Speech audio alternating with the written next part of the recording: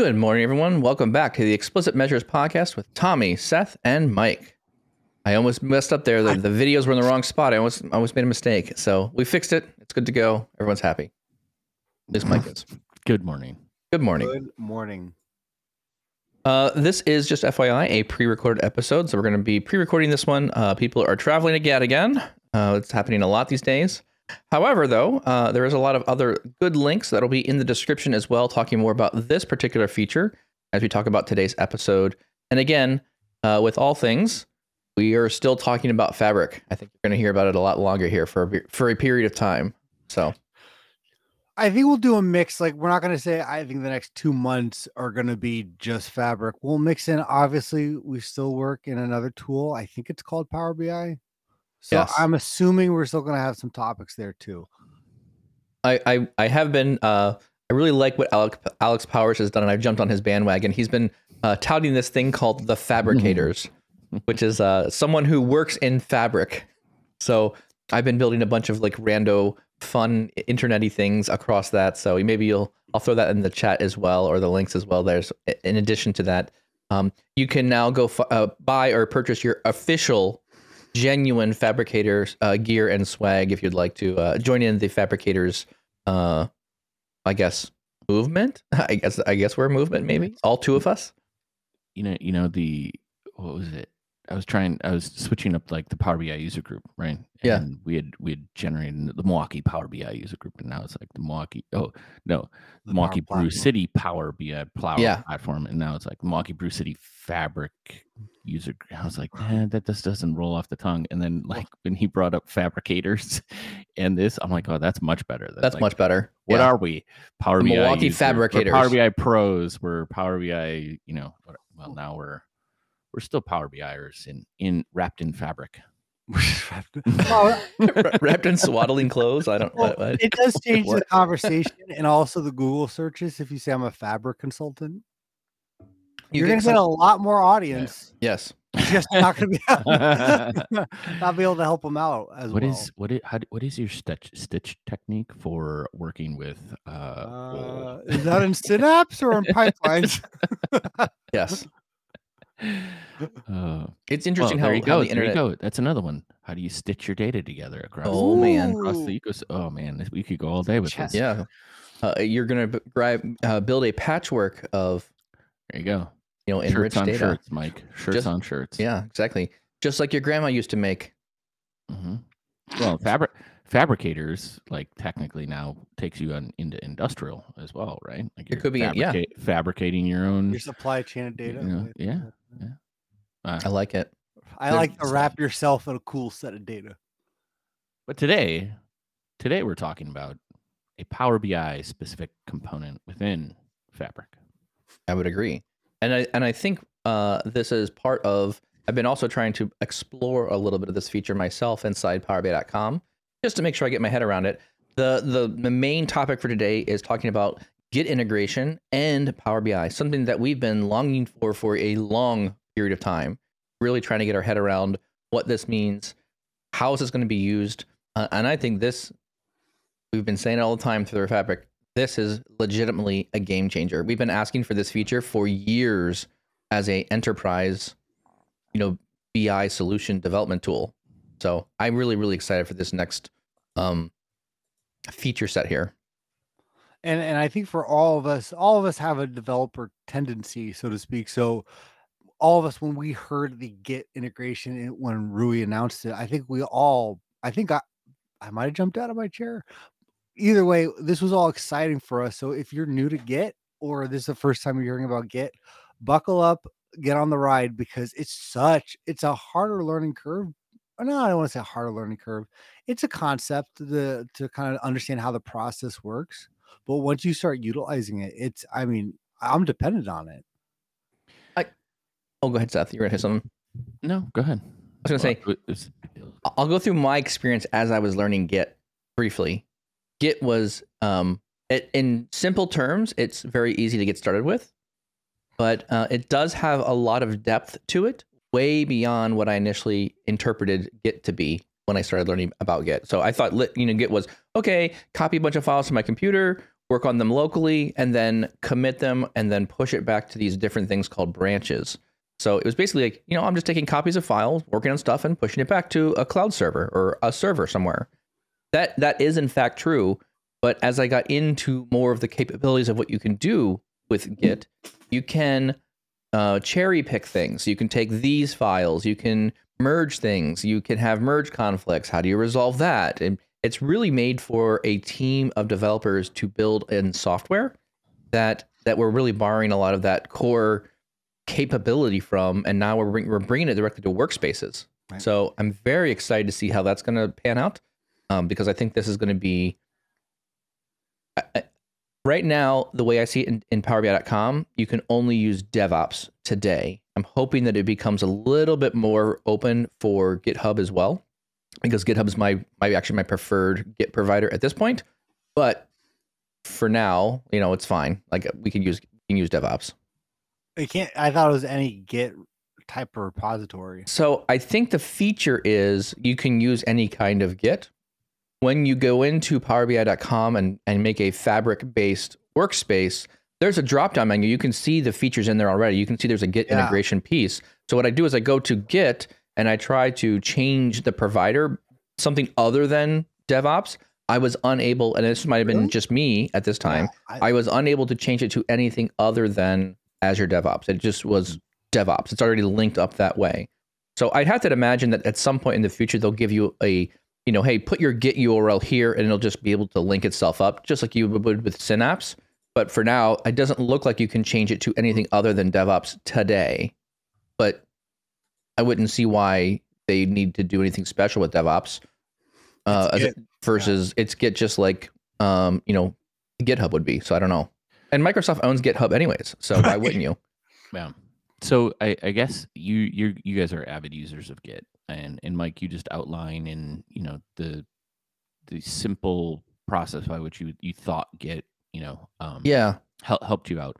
What would you guys say for people just having to come into this and learn the capabilities of Git? Like, what are the core concepts or things that would ease a transition into kind of this murky world of like, I've got to go copy this library to my local or sync, or like, what are the core concepts that people need to that you'd convey that could get people started down the path of understanding? That's a great point. Connected. And I think it starts with the complications we've had with Power BI in the first place. When you think about what Power BI is probably not related right now, because what I want to do is on Git. Just talk Git, right? Yeah, because then we can talk about like the specific solution, that Rui and the team and everything is, but and why it's going to work out well. Yeah. But since the concept of Git integration is so new to probably a lot of users, I want to lean into that aspect of things first to like just tease out, like in your experience, what were some of the pain points, in trying to understand how that ecosystem works? What are the things that somebody kind of needs to set up or understand first? So I would say I'll start off with just a couple things. There's 2 terms, maybe 3 terms you really need to understand first before you start thinking about Git in general. There's this concept of a branch. So you need to know what a branch of information is. So what does a branch look like? And you can think of it as like a tree to some degree. And then the other one would be commit, is your another kind of key term when you're committing something or you're making a change. There's this concept of committing, and there is a principle about I can commit things locally on my computer where I'm working on the files, and I can commit things to a remote branch or something that's not on my local computer. So, branching, committing, and then pull requests. Those are kind of the 3 main terms that I think you need to understand when you start thinking about Git. A pull request basically takes a single branch and tries to merge it with a secondary branch or another branch. So, at its go ahead, Tommy. You're going to say something. No. Go ahead. I was going to say, I think the big part here is the mindset changes. Unlike everything on your machine now, like OneDrive, Dropbox, or Google Drive, it syncs automatically. The difference here, to your point, Mike, is there's also that concept of repository, where I have multiple, in a sense, think of a repository as a project. I have a Python repository. I have a particular workspace repository that has the code, files, README documentation, all that stuff within that repository. It's basically like a big folder. The difference is, unlike syncing, where everything else that we do now automatically syncs to the cloud, to Mike's point, I may be making changes on my computer locally. Great example is we have the we could talk about the Tableau editor scripts repository, as how many people open source contribute on that. Where I pull down Mike's repository has all these scripts for Tableau Editor 3, all the macros. I create a branch, and since I'm editing, I can't publish and push out his changes. He owns the repository. But what I'm doing is I'm making changes and updates, whether modifying a file or adding new files or new code. When I'm ready to go, because it doesn't sync automatically, I will try to push, or in a sense, I'll do a merge change. Say, hey, Mike, I've added some files, or I modified some of my files. That has to be reviewed by Mike before it's, in a sense, pushed or published to the repository. Basically the way is, whether you're a team or an individual, there's not this, oh, I made a change and now I need to go back and where was that change? I see the changes and I have to actually commit those changes. And I think that's a pretty good example of trying to put the two worlds together. That is good, because and I like your analogy of like, hey, what we're all used to now is everything syncs automatically. You don't have to save anything. And this is, and in many cases, like, hey, Microsoft tool, you can do anything you want and it's just automatically going to work. And in these cases, especially with development concepts and tools like this, every change is intentional. Right. So everything gets reviewed, and your changes don't automatically show up back into the core code until they're validated and approved. And sometimes, from the description here, it's merging multiple different changes at the same time to make sure that they all work in cohesive fashion in the final product. And another thing that I think is interesting to note here about Git, and this is let's take the analogy that Tommy was going with earlier, right? We use OneDrive, or we sync a OneDrive location. The file that you're working on, the Excel file, the Word document, whatever that may be, any change you make, the entire file gets modified all at once, and the entire file goes up to OneDrive, right? And everyone else's computer. Yeah, you think in this concept of like the entire file. Imagine a project where you have hundreds, if not thousands, of smaller files all collected. And that's what a repo is. A repo is like a collection of lots of little files that many people could be working on. So the concept of Git here is, okay, the repo is a full collection of files. We have these things called branches, and typically you have this one called main branch, which is like your master copy. It's like the thing that you're going to produce. It's your final product. And then if you're going to make changes, you're encouraged to never make changes in main, which my developers yell at me all the time when I make changes in main. I'm like, oh, I'm just going to change this one thing here. And I just whip out this little change in main. And they're like, we didn't do a pull request. You didn't do a branch. You didn't copy down your code. No one reviewed your stuff. I'm like, dude, I was just literally adding a comment. They're like, don't do that. I'm like, I know. I'm a BI developer in a hardcore developer's world. Exactly. What happens when two worlds combined? Yes, I've seen like memes like I only work in production. Like that's like me. I'm the same. I'm sorry. I'm the same. So not good behavior. Not good behavior. Not best practice. And the reason I bring this up too is like there's a strong culture around data development, data engineering, right? There is a very strong, this is something that has been matured over years and years of work about how to develop in software and code. And this works really well. And so there's also this concept, and again, another concept I think that's very relevant here is there's this concept of these files, or this main branch actually lives in two places at all times. It lives in the server where it is officially deployed to a web app or your Power BI workspace, whatever it is. There's a server copy of that, and there's always a local copy of that. And this is what, Tommy, I think you're referring to, right? So the entire repo basically is copied down to your local machine, and you'll have what they call the main branch locally. Your main branch could be out of date or behind what was happening in the service. And so there's a constant need to go fetch the changes, go fetch what was different. And so you're always fetching the different branches and you're collecting that information locally. And actually, for a new user interested in learning about Git, GitHub actually has a really good integrator or a little desktop application that makes it really easy for you to see which files have changed. Are there any diffs between this file you have locally and this file that's on the server? What does your branch look like compared to main branch, either locally or on the remote? And they call like the one that's somewhere else, the main server is called like the remote.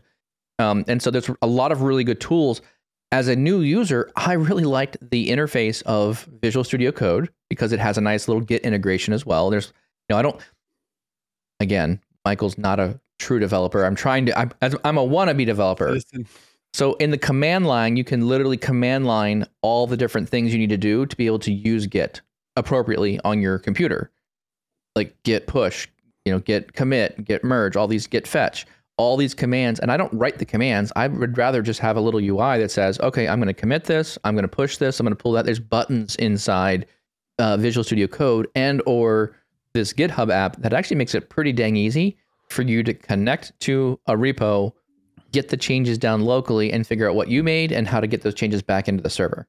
Because like all things, there's another language tied behind this called Git Bash, which we'll not get into. By the way, Mike, let's go that deep. Because we don't need to.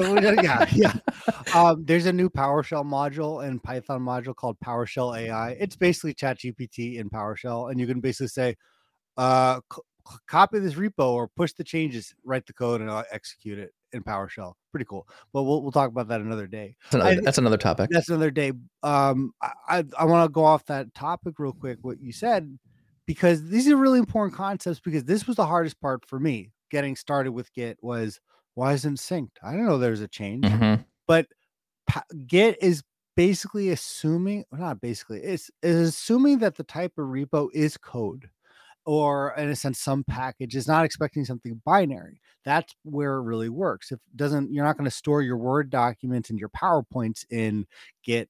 It's basically those individual files. And I think that's where I don't think no one has really used Power BI before for Git, because except Matthias with PBI tools. Well, PBI tools, but even then it splits up, and it's not a PBIX, you're checking version history. So I like that's a ton of great beginning stuff, right? But before we geek out into the solution, right? Why do I, as a Power BI pro in an organization, why do I want to put my Power BI reporting into this developer's world? Because Kami breaks all my stuff all the time. And Mike makes updates that go, oops. Yeah, and Mike edits production all the time. Like that's the problem here. Mike still edits the main branch all the time. I still edit main branch. Well, but that's a good point, though. Like in terms of breaking or changes, if someone, let's say me and Mike were working on a project together, did we move to Power BI yet, or we're talking about Power BI? Just what? I'm just asking, like, why? What are the use cases?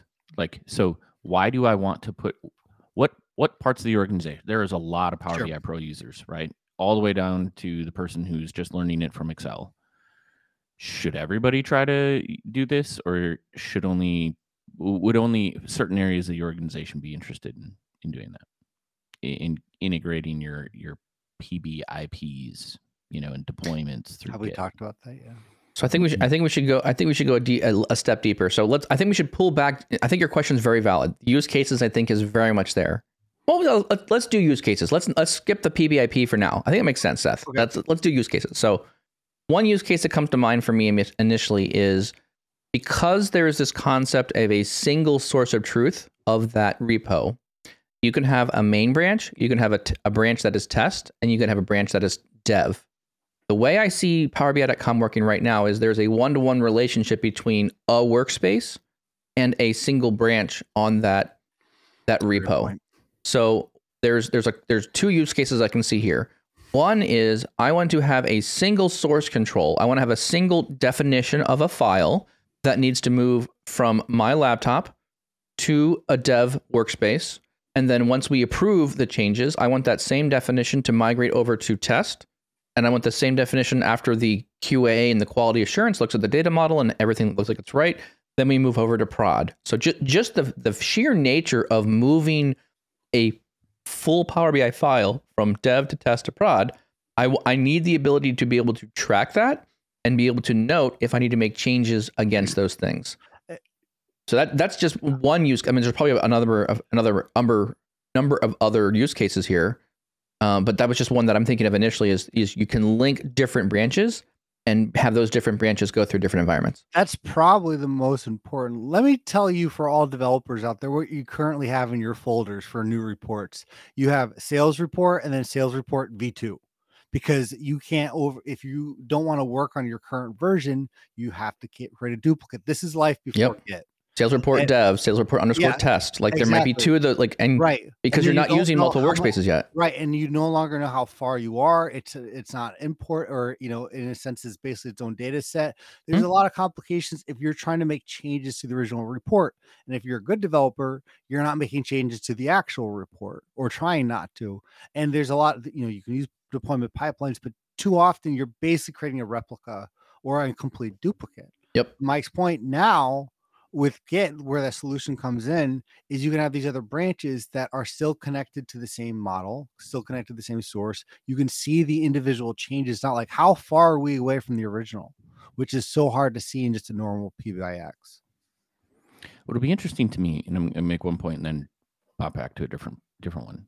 Yeah. Is I wonder if this is going to make it easier to, like you're talking about dev test prod, but in many cases, organizations have individualized environments for dev test prod. Yes. Which should be seamless.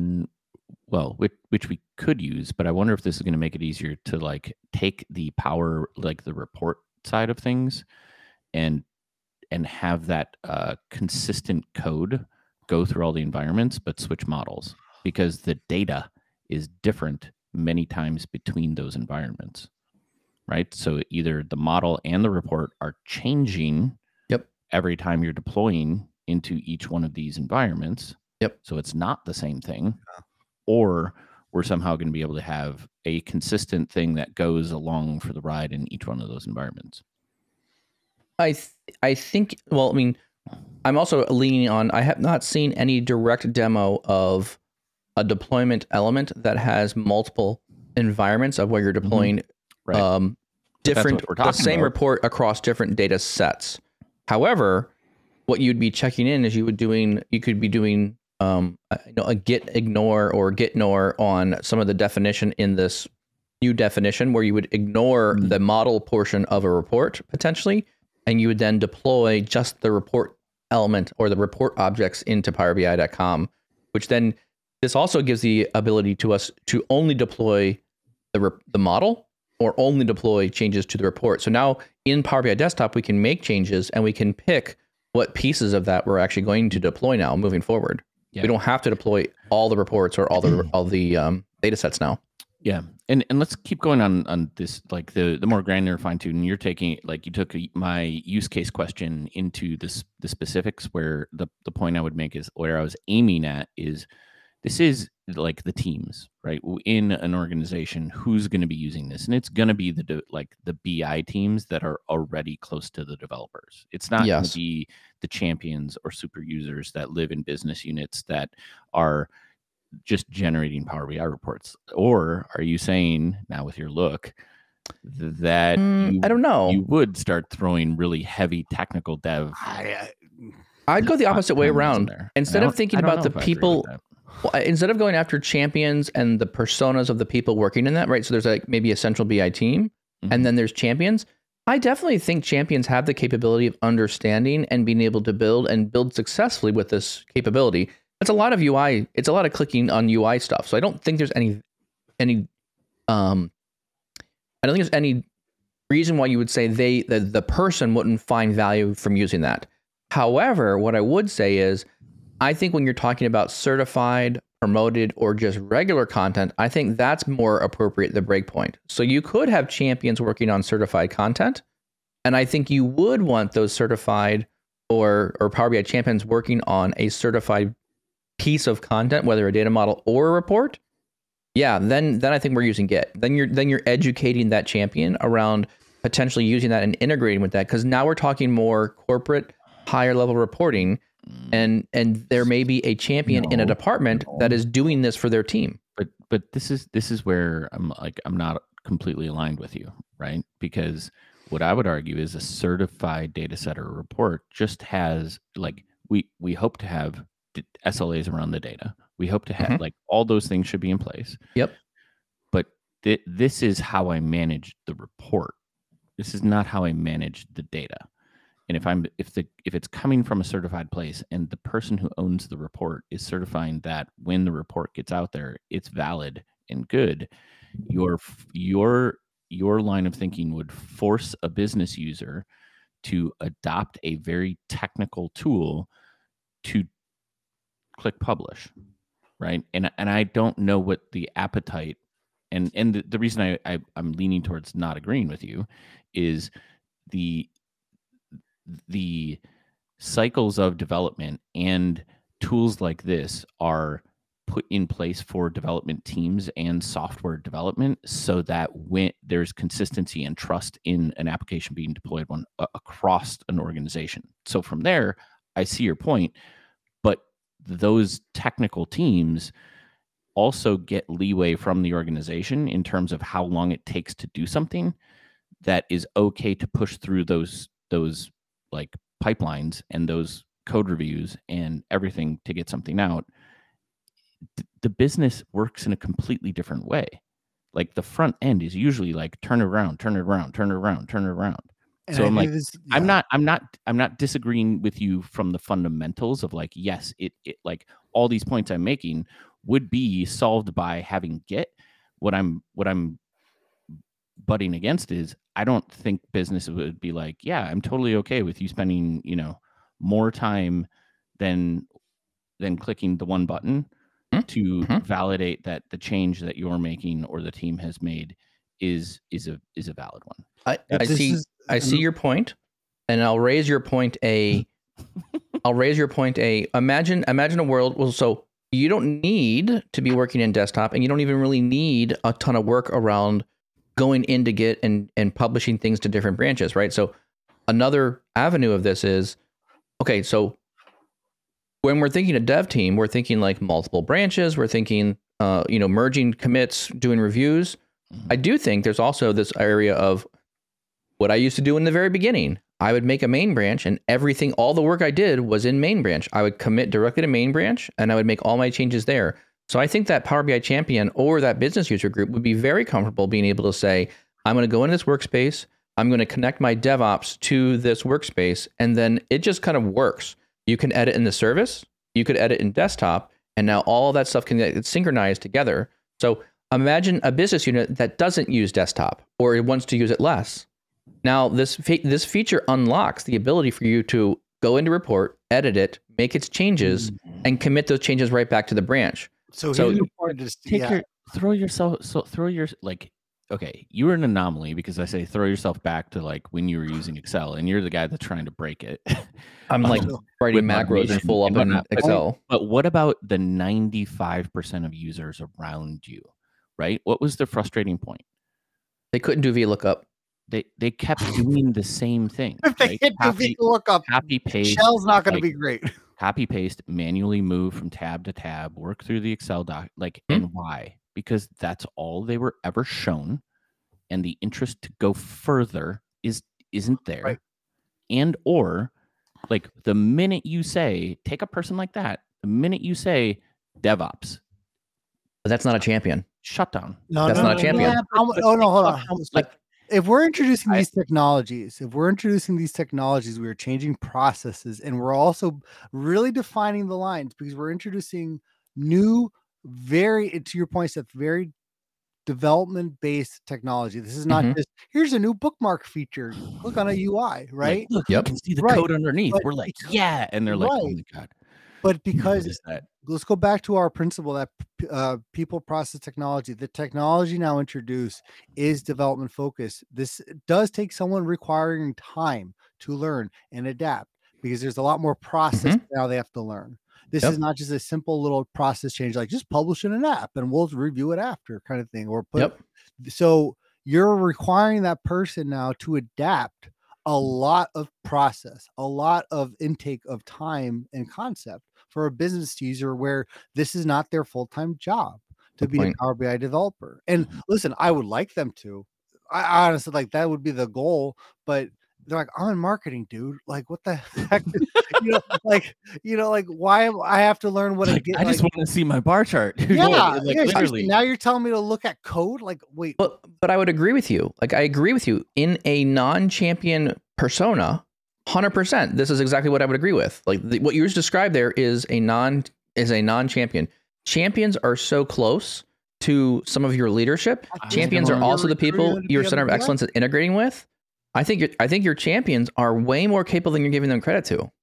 Okay, so but at the same time, some champions, yeah, correct. Like how far along you are in your adoption journey and your data culture, I think dictates like what the level of champion we're talking about. I'm just looking for the person who's writing reporting in that business unit. Yeah, right. Like they don't have to be the Uber person who wants to learn Git, right? And I think there's some nuance here. We can argue all day, like depending on the types of organization. I'm just saying, like the Git stuff is probably too advanced for many business users. And I think what's honestly going to happen is there's going to be a split of the champion. There's going to be like a sub champion who is still in that role, sub champion, and then a superhero, super champion. I mean, ultimately, it's actually going to come down to the business, right? Like if the business knows that there's a tool that is very developer centric that would lower the risk to the organization of seeing errors in reporting, maybe they say, learn it. I want everything to go through there. Right. But I just I don't see business units doing that. Imagine maybe it's a CO thing. No. Huh? Think about this, Mike. Imagine Mike, you're going to be a finance champion. Here's QuickBooks. Here's some accounting principles. Go ahead and learn it, because you have to do that if you want to be a finance champion. You get some great benefits and you'll be in a demo. But there's a whole other set of concepts here that are outside of just data here. But you don't need to know them. That's my point. The point here is the Synapse environment today already has this built in. 90% of the people who are using Synapse today don't even know how to check in, check out, do anything with Git within Synapse. Fine. There's literally a drop-down menu, or not. So I think you guys are thinking like full like branching and checking in and checking out and desktop and studio code. You don't need any of that. Like, think about how simple this can be too. So this feature spans a very simple user base all the way down to the super technical. So the simplest implementation of this would be is go to a workspace, open up a DevOps Git repo, connect it, done, walk away. Change no behavior, no process change. All you're doing is adding a Git repo to that. The only additional thing you're getting now is by adding the Git repo, users can then go into the service, edit reports. Users can download reports from wherever they live, edit them whatever they want, and republish them to the service. The service will recognize, hey, I have a Git repo attached to this. You just published a brand new report. All the definition of that report is now different. There's no change in any behavior for publishing. The only difference is there's now a new icon in the upper right-hand corner that says the workspace is different than the repo, and you just click synchronize. I don't know, but that's hang on, Tommy, hang on. Yeah. So this gives you tracking changes. I'm saying that there's a whole layer of here that's like, okay, I'm not doing any major check-ins. I'm not doing diffs. Like, ignore all that. Yes, I agree with you. Diffs, changes, VS Code, all that kind of stuff. Yes, focuses on the developer. But now I have a full version control of every single file. And now, again, if Microsoft builds the UI around this, where they can say, okay, here is your branch. Here is every single person who's been making changes on things. And oh, by the way, we want to roll back to a certain period of time. Well, now that everything's in a Git branch, you could potentially conceive, and again, I haven't seen the demo of this yet, but you could conceive okay, here's all the different changes that were made. Which change number do you want? And you could literally go back in time and say, okay, I want 3 days ago, I'm going to restore to that state. And it just does it. It's just, it's gone. So, I mean, I think in that simplistic term, I think, so so I'll say this. I'm agreeing with you guys. I do agree with what you're saying if you're talking about, if we're going to use all the features of Git, yes, I don't think you're going to be leveraging full, GitHub for that business unit. However, from a change tracking standpoint, or or even having to do like potentially, well, there's other things here, but I think for a change tracking standpoint, there's none of that today. We don't have any ability to publish something into a workspace and get a state in time what that workspace is. So I think this at a very high level, and I think Microsoft will make it easy for us to be able to publish, edit, build inside that service or desktop, and then just have commits and updates basically on the branch, and that will then change the workspace so it synchronizes with what's in Git. But there's and I agree with that to an extent, but the problem is if you're having the champion work on something that is promoted and they're just publishing, it's published to the workspace, right? And that's what we're trying to avoid. Again, you're talking business unit. You just right there, your words right there automatically push yourself into not a business unit. Fine. You're now talking central BI. So like, again, I'm not saying it's right. I'm not saying that's the right way to go all the time. I'm saying, I think based on what I see from the feature, you can have a business unit just drop in a Git repo and just continue their daily work that they normally have. Yeah. First change, last change in wins, all that kind of stuff. And so you don't make any change to the existing process. Well, what's interesting is the rebuttal that I was thinking through was like, okay, well, I already have that now, especially with my auto syncing in OneDrive to SharePoint, and I'm version controlling all the time before I publish. However, but do we love that? But that falls apart with the new modeling in the service. Yes, because there's no you can't do that. There's no sync back to my OneDrive files. So correct. I would agree if it's that would be a great or backup, kind of a backup system within the workspace where you would just plug in the Git, and then a new user, when you're publishing, or it says you did some change, click the push it back button, and then you'll be safe. And no matter what you're doing, you can always restore to a certain point in time. So I agree with that. And I think we can move on unless you guys have other areas. So you guys brought up single source of truth, right? Git introduces that. The other thing we talked through, which I think is interesting, is on some of the larger reports, the ability for multiple users to work on different aspects of the report. Yeah, that's another big one. And then follow, once again, another developer process where you're actually doing a code review as you're merging these two things back together, so you can actually have multiple people working on different aspects, each on a different report page, which, man, that's mind-blowing. That's awesome. I think that's part of the wins that we've all been wanting, where the collaboration was more or less impossible. It's amazing to me that we're finally doing this, because in Power Apps, and I think I have a feeling the Power Platform with the Git repos and with some of these push to the champions, I think we're going to see a little more Power Platform and Power Automate to make a lot more of this seamless. I'm sorry, we're talking Fabric. We don't those tools. Fabric's part of Dataverse, my friend. It's all Dataverse. No, it's not. Dataverse was the platform. That's Dynamics. Which all of the that's and CSV. No, it's not.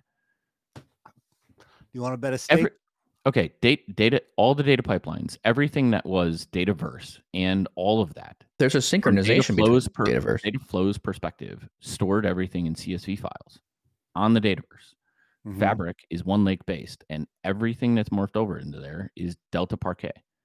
Whether or not these systems communicate with one another, and you're saying that they've said that Dataverse is now part of Fabric?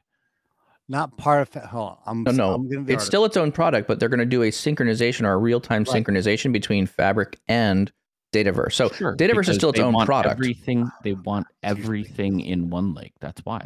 Yes. Right? Because you can extend, and all these tools get much better when they don't have to store in CSV files in a cobbled together way on a back end.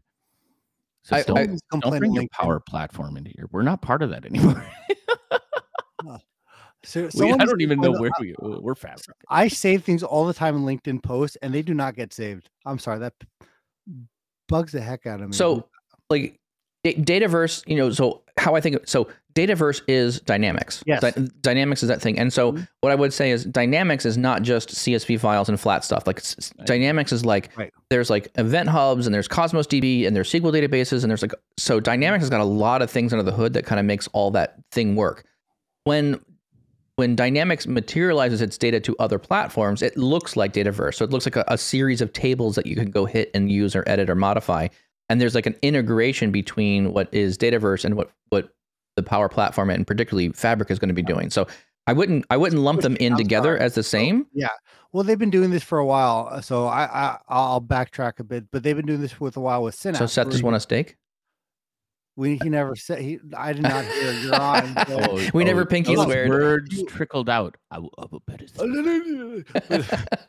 You can. So basically, the same integration's been available with the Dataverse before, where I can connect my Dataverse to Synapse workspace, and now I can do the same thing with Fabric, and I just push the data. But the synchronous. Have you done one to Synapse before? Well, it's better than pulling from Power BI.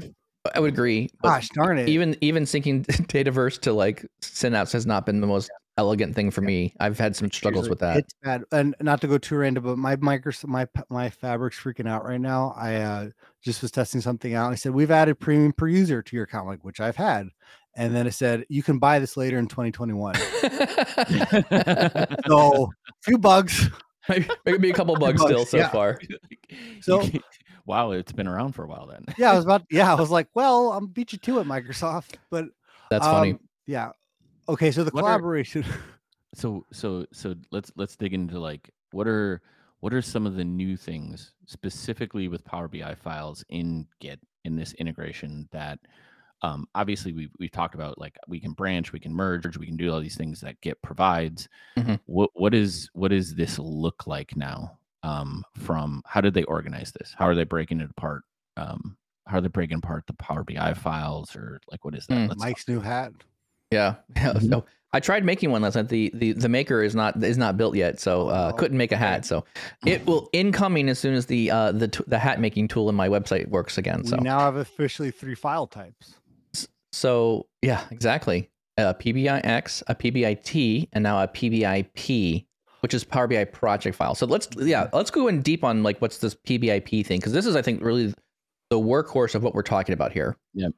So from my understanding, based on what I've seen so far, there is, and whenever you do a full PBIP file, so now in desktop, you should be able to go into the desktop. You should say save as PBIP, and what that'll do is it'll generate a series of files and folders. With that, when you talk about Git also has its own folder structure. There's a .git file, there's a git ignore folder or file as well. So there's actually some files that come along the ride for a Git, and there's actually a new file type called PBIP, which is just a JSON object that has the definition of what report, what model you're looking at. And if you click on the PBIP, it will pick up the folder named the report, and it'll pick up the model named the data model. So I'm really excited to see how this is going to work. The demo only showed 2 thin reports and 1 data model inside the demo, but I would imagine in a workspace you could have multiple models, multiple thin reports, because it's synchronizing everything with a workspace together.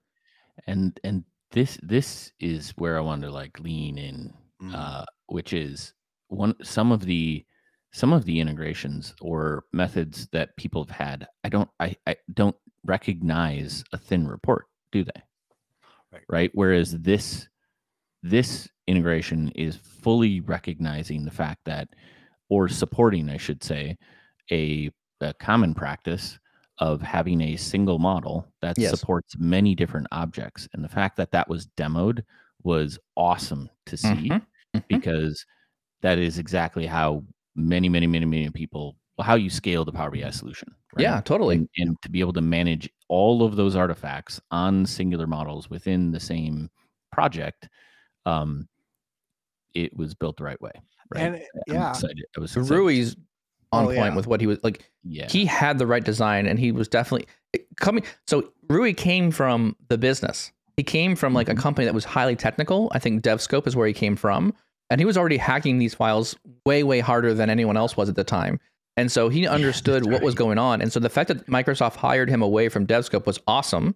In addition to that, he really understands what development cycles should look like.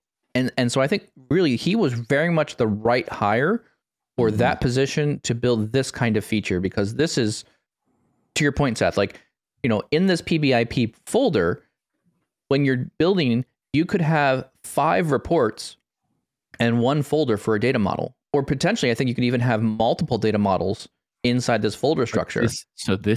You say that, and that's where I go, oh, okay. We didn't see it in a demo, but that would make a ton of sense, because then I could have my dev test prod models all right there. And if I have all those objects in the same project, my assumption would be that I could run my thin reports across each one of those models as I deployed data changes and report changes. And the PBIP file is the thing that changes what you look at. Right. Well, so the PBIP file has a definition of, here's the folder that has the report in it, here's the folder that has the model in it. So you could literally copy the folder that is the model 3 times and say model.dev, model.test, model.prod. And then you go into the PBIP folder and you physically change or comment out or uncomment different things you want. And so you now can then change the PBIP folder, and literally the PBIP folder is just a pointer to where the reports exist and what model you're looking at. So I could take the same report, run it against a model that is dev, close that file back out, open it. Update the connection strings within. Yeah. It's kind of like that, but it's a little bit more it's like, it's not as challenging as updating the connection strings. And there's this whole issue with the model having data in it, right? So this new method will be smart enough to know, hey, I'm going to pick up this model. There's a whole bunch of tables here that don't have any data in them. Because one of the challenges we have today with checking Power BI files into Git now is that file could be 500 megabytes, because there's literally data stored in the PBIX file. So what this method is doing is basically allowing you to strip out the portion of the single file that is the data, and say, I'm going to ignore the actual data part, but I'm going to keep the definition of the model and the report. So now you're really checking in just the model report definitions, the metadata, and you're ignoring the data. Those could go independently too. Yeah. Right. Like I could just have model changes that I need to push through and validate that it's coming through. Yeah. Are we sure this is not the direct lake though? This also works with import. I haven't seen that yet. I'm obviously. It works for import or direct. Yeah. So, I don't think they say. What about cross workspace? What was that? What about cross workspace? If I have a thin report in another workspace. You said it's just a pointer then. So it depends on what you're looking at though. Like if you're looking at local, right? If you have it locally, it's not going to work. I don't see why it wouldn't work. Well, think about it. Your direct, not unless both the workspaces are connected to the same Git. Well, you're not going to pull the model down locally if you're so. I'll say it this way. From what I understand of what I've seen the feature so far, there is a connection string that's located in there, and if you change the connection string object, you can point to a local model or you can point to a model in the service. So if you have thin reports, there is the ability to say this report points to this service element, which is the URL of that XML endpoint. So it knows, it's going to be smart enough to say, I know that model's out in the service there. That would make sense. The tricky part too is you can also do this. I think also you can also put in localhost. So you can also do localhost inside that connection string piece as well. So you could bring down a repo that is a bunch of thin reports. You could bring down a different repo that is your model, load up your model in desktop, change your thin reports in the PBIP file to point to your local model based on localhost, which again, there's already, we already have in business ops, we already have a number of tools that help you find the local host and port. I think you could just pop that into the PBIP file. Again, you're editing the JSON and saying, oh, by the way, don't go to the service, go here to this local AS model, and it'll just work. So there's so much more flexibility now. The thing that's scratching my brain though, that doesn't make sense is, where does the hook of connecting a workspace to that Git repo play? Not sure I understand. I'm not sure I follow. Like I'm syncing objects back and forth with a singular Git repository. What if I'm like traversing? I can't traverse. What if the workspace is owned by a different Git? I suppose it wouldn't be, would it? No. I believe you can only have one workspace, one branch. So there's this one branch. Okay, that would make sense to me. So you you potentially have a branch that sends thin reports into a different workspace. Yes, correct. So you could take, okay, I see what you're saying here. So there is patterns in data modeling, right? One is make a dev test prod of just the data sets. Sure. Make another workspace or series of workspaces that is dev test prod of just thin reports. And so that way I can then give metered access to the people who are building thin reports versus the people who are building data models. So, and then the data model connects directly to those thin reports. I think there's no reason why you couldn't have a Git repo that has branch dev, branch model. And so in those branches, you could contain those things. I'm not sure if that's what you'd want to do ultimately. You may actually have two different repos where it is model repo and thin report repo. And then what you're doing is you're then publishing, the main branches of those two separate repos to two different pipelines. And each of those repos, you'd have dev test prod in each of those two different repos. What's your main branch then, though? Prod. That's your prod workspace. So you could manage it both ways. Prod workspaces. Mm-hmm. Okay. I would just I'm not as familiar, so I'd it seems like a. I don't think I would recommend exercise of figuring out how you would support scenarios where you would have thin report, like a model in one workspace and your thin reports in multiple. Like they could be in that one or they could be in a different workspace. Yes, correct. I'll play with that a bit more. I haven't gone that deep on them, but I think you would make two. I think in my mind right now, looking at what I understand today, it would probably make most sense to make two repos, one for just the models and one for just the thin reports. And that way there's full separation between those two items. And then if you'd have dev test and main, and then that would go to dev test and your production environments. More fun to think. Let's take a quick step back because we literally said, here's Git, guys. And we've gone in the branches. What about the collaboration feature? And I think I kind of want to really hammer down on the collaboration effort of how this bridges the user and like even the champion with the developer, because one of the demonstrations Rui did that I think is going to be the biggest, probably the easiest low-hanging fruit is I can edit in the service and that's pushed back. So I can also focus on doing simple modifications in the service and not worry about my desktop being out of scope or out of version. How do you handle desktop being out of version? Well, yeah. So we've now solved that. Yeah. I mean, I think to me, the main, insightful piece that I find here is I can make now. So what this does, this solves the whole problem of I need to make changes in the service.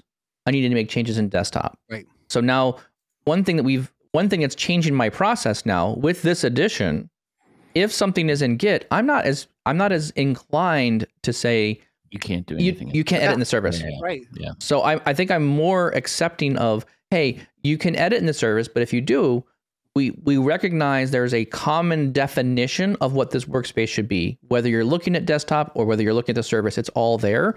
And so now I can say, okay, if you're making changes in the service, my recommendation would be is make sure that there's a minimum of a GitHub repo attached to it. If you're not going to put a Git repo in there, don't make changes in the service because you can never get those files out and you're constantly downloading that file to whatever people are working in.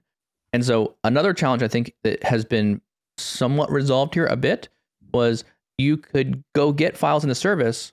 Those files are now locked, or if you change them on incremental refresh, and you would for a period of time, if you changed a report and model, if you changed the model and had incremental refresh on it, or changed anything with the XML endpoint, you could never get it out. The definition would never come out to you.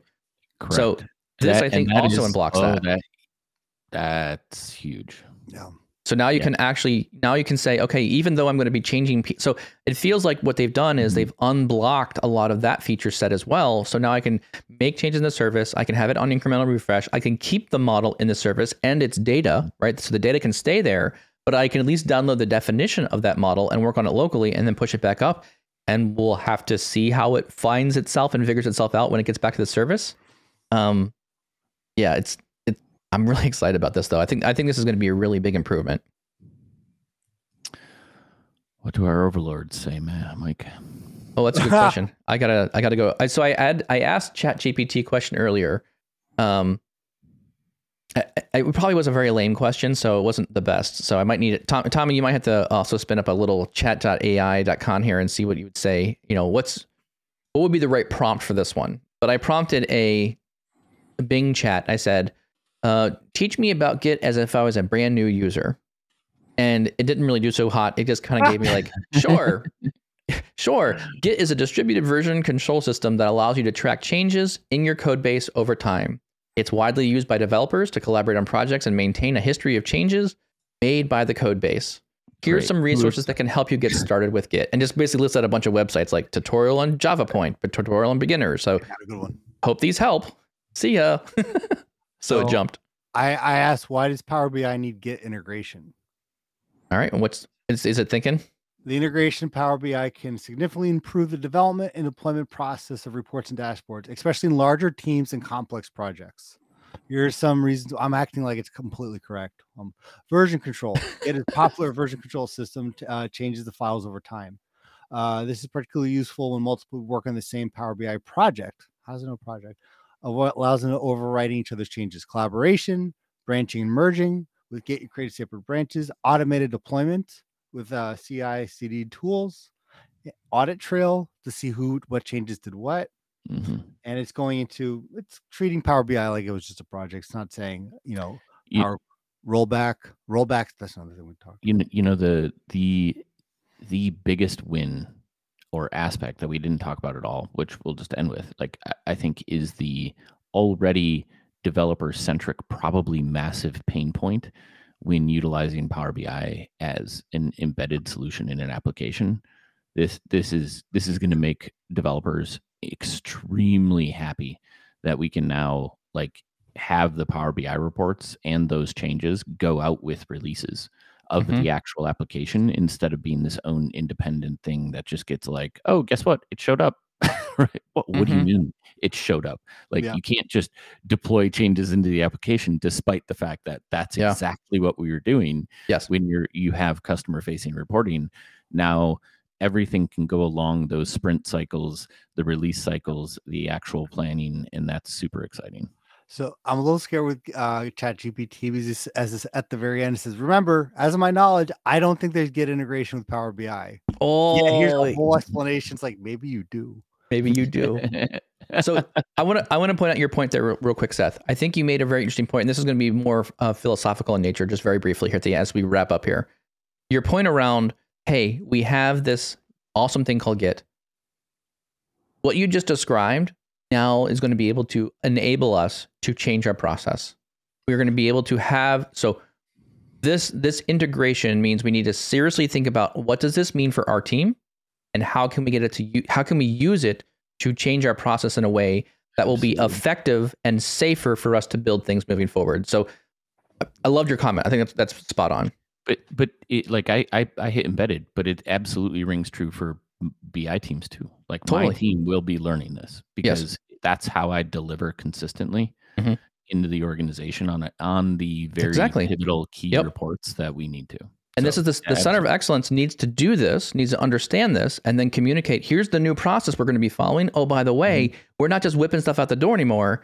We now follow this. Here's what it looks like. We're going to do these things. We're going to have these reviews. We're going to have this check-in, and then it will get to the workspace. So this is a brand new process we need to develop.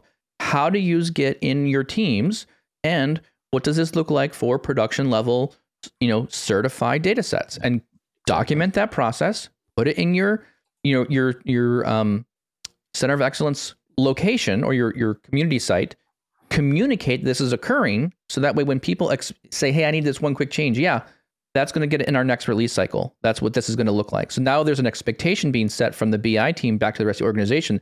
There is an actual process now we're following. We got to wrap, but this also points to a lot, Tommy. This points to a ton of the problems that you surfaced a long time ago, where it's like BI teams don't have, they're just constantly under barrage, right? Right.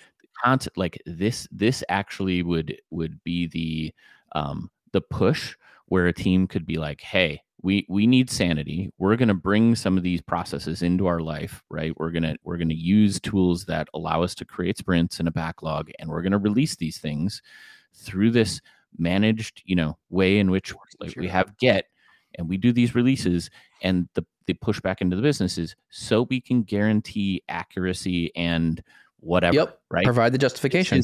This is now there's a realm where you can not hide behind, but push back and say, we want to deliver the best thing for you. Like, well, now you can really give yourself see, some. yeah. You can give yourself some space, removal, and manage your area. I've already added 2 topics to our backlog about the Nice. BI teams that get where, and that's the thing. I think one of the biggest takeaways from this entire podcast that we've done was that mantra of people, process, technology, that I don't know about you guys, I apply in every call that I have, in every situation that I'm in. And you think about the new technology being introduced, this has a profound effect on that process. So, Mike, both your points, which I could get into ad nauseum right now, but I won't. I think these are great places that we're going to continue to discover. Awesome. Well, with that, let's wrap it here. Thank you very much for your time today. We appreciate you listening to the podcast. It's been super fun, again, as always. So thank you very much. Tommy, where else can you find the podcast? You can find the podcast anywhere they're available: Apple, Spotify, and YouTube.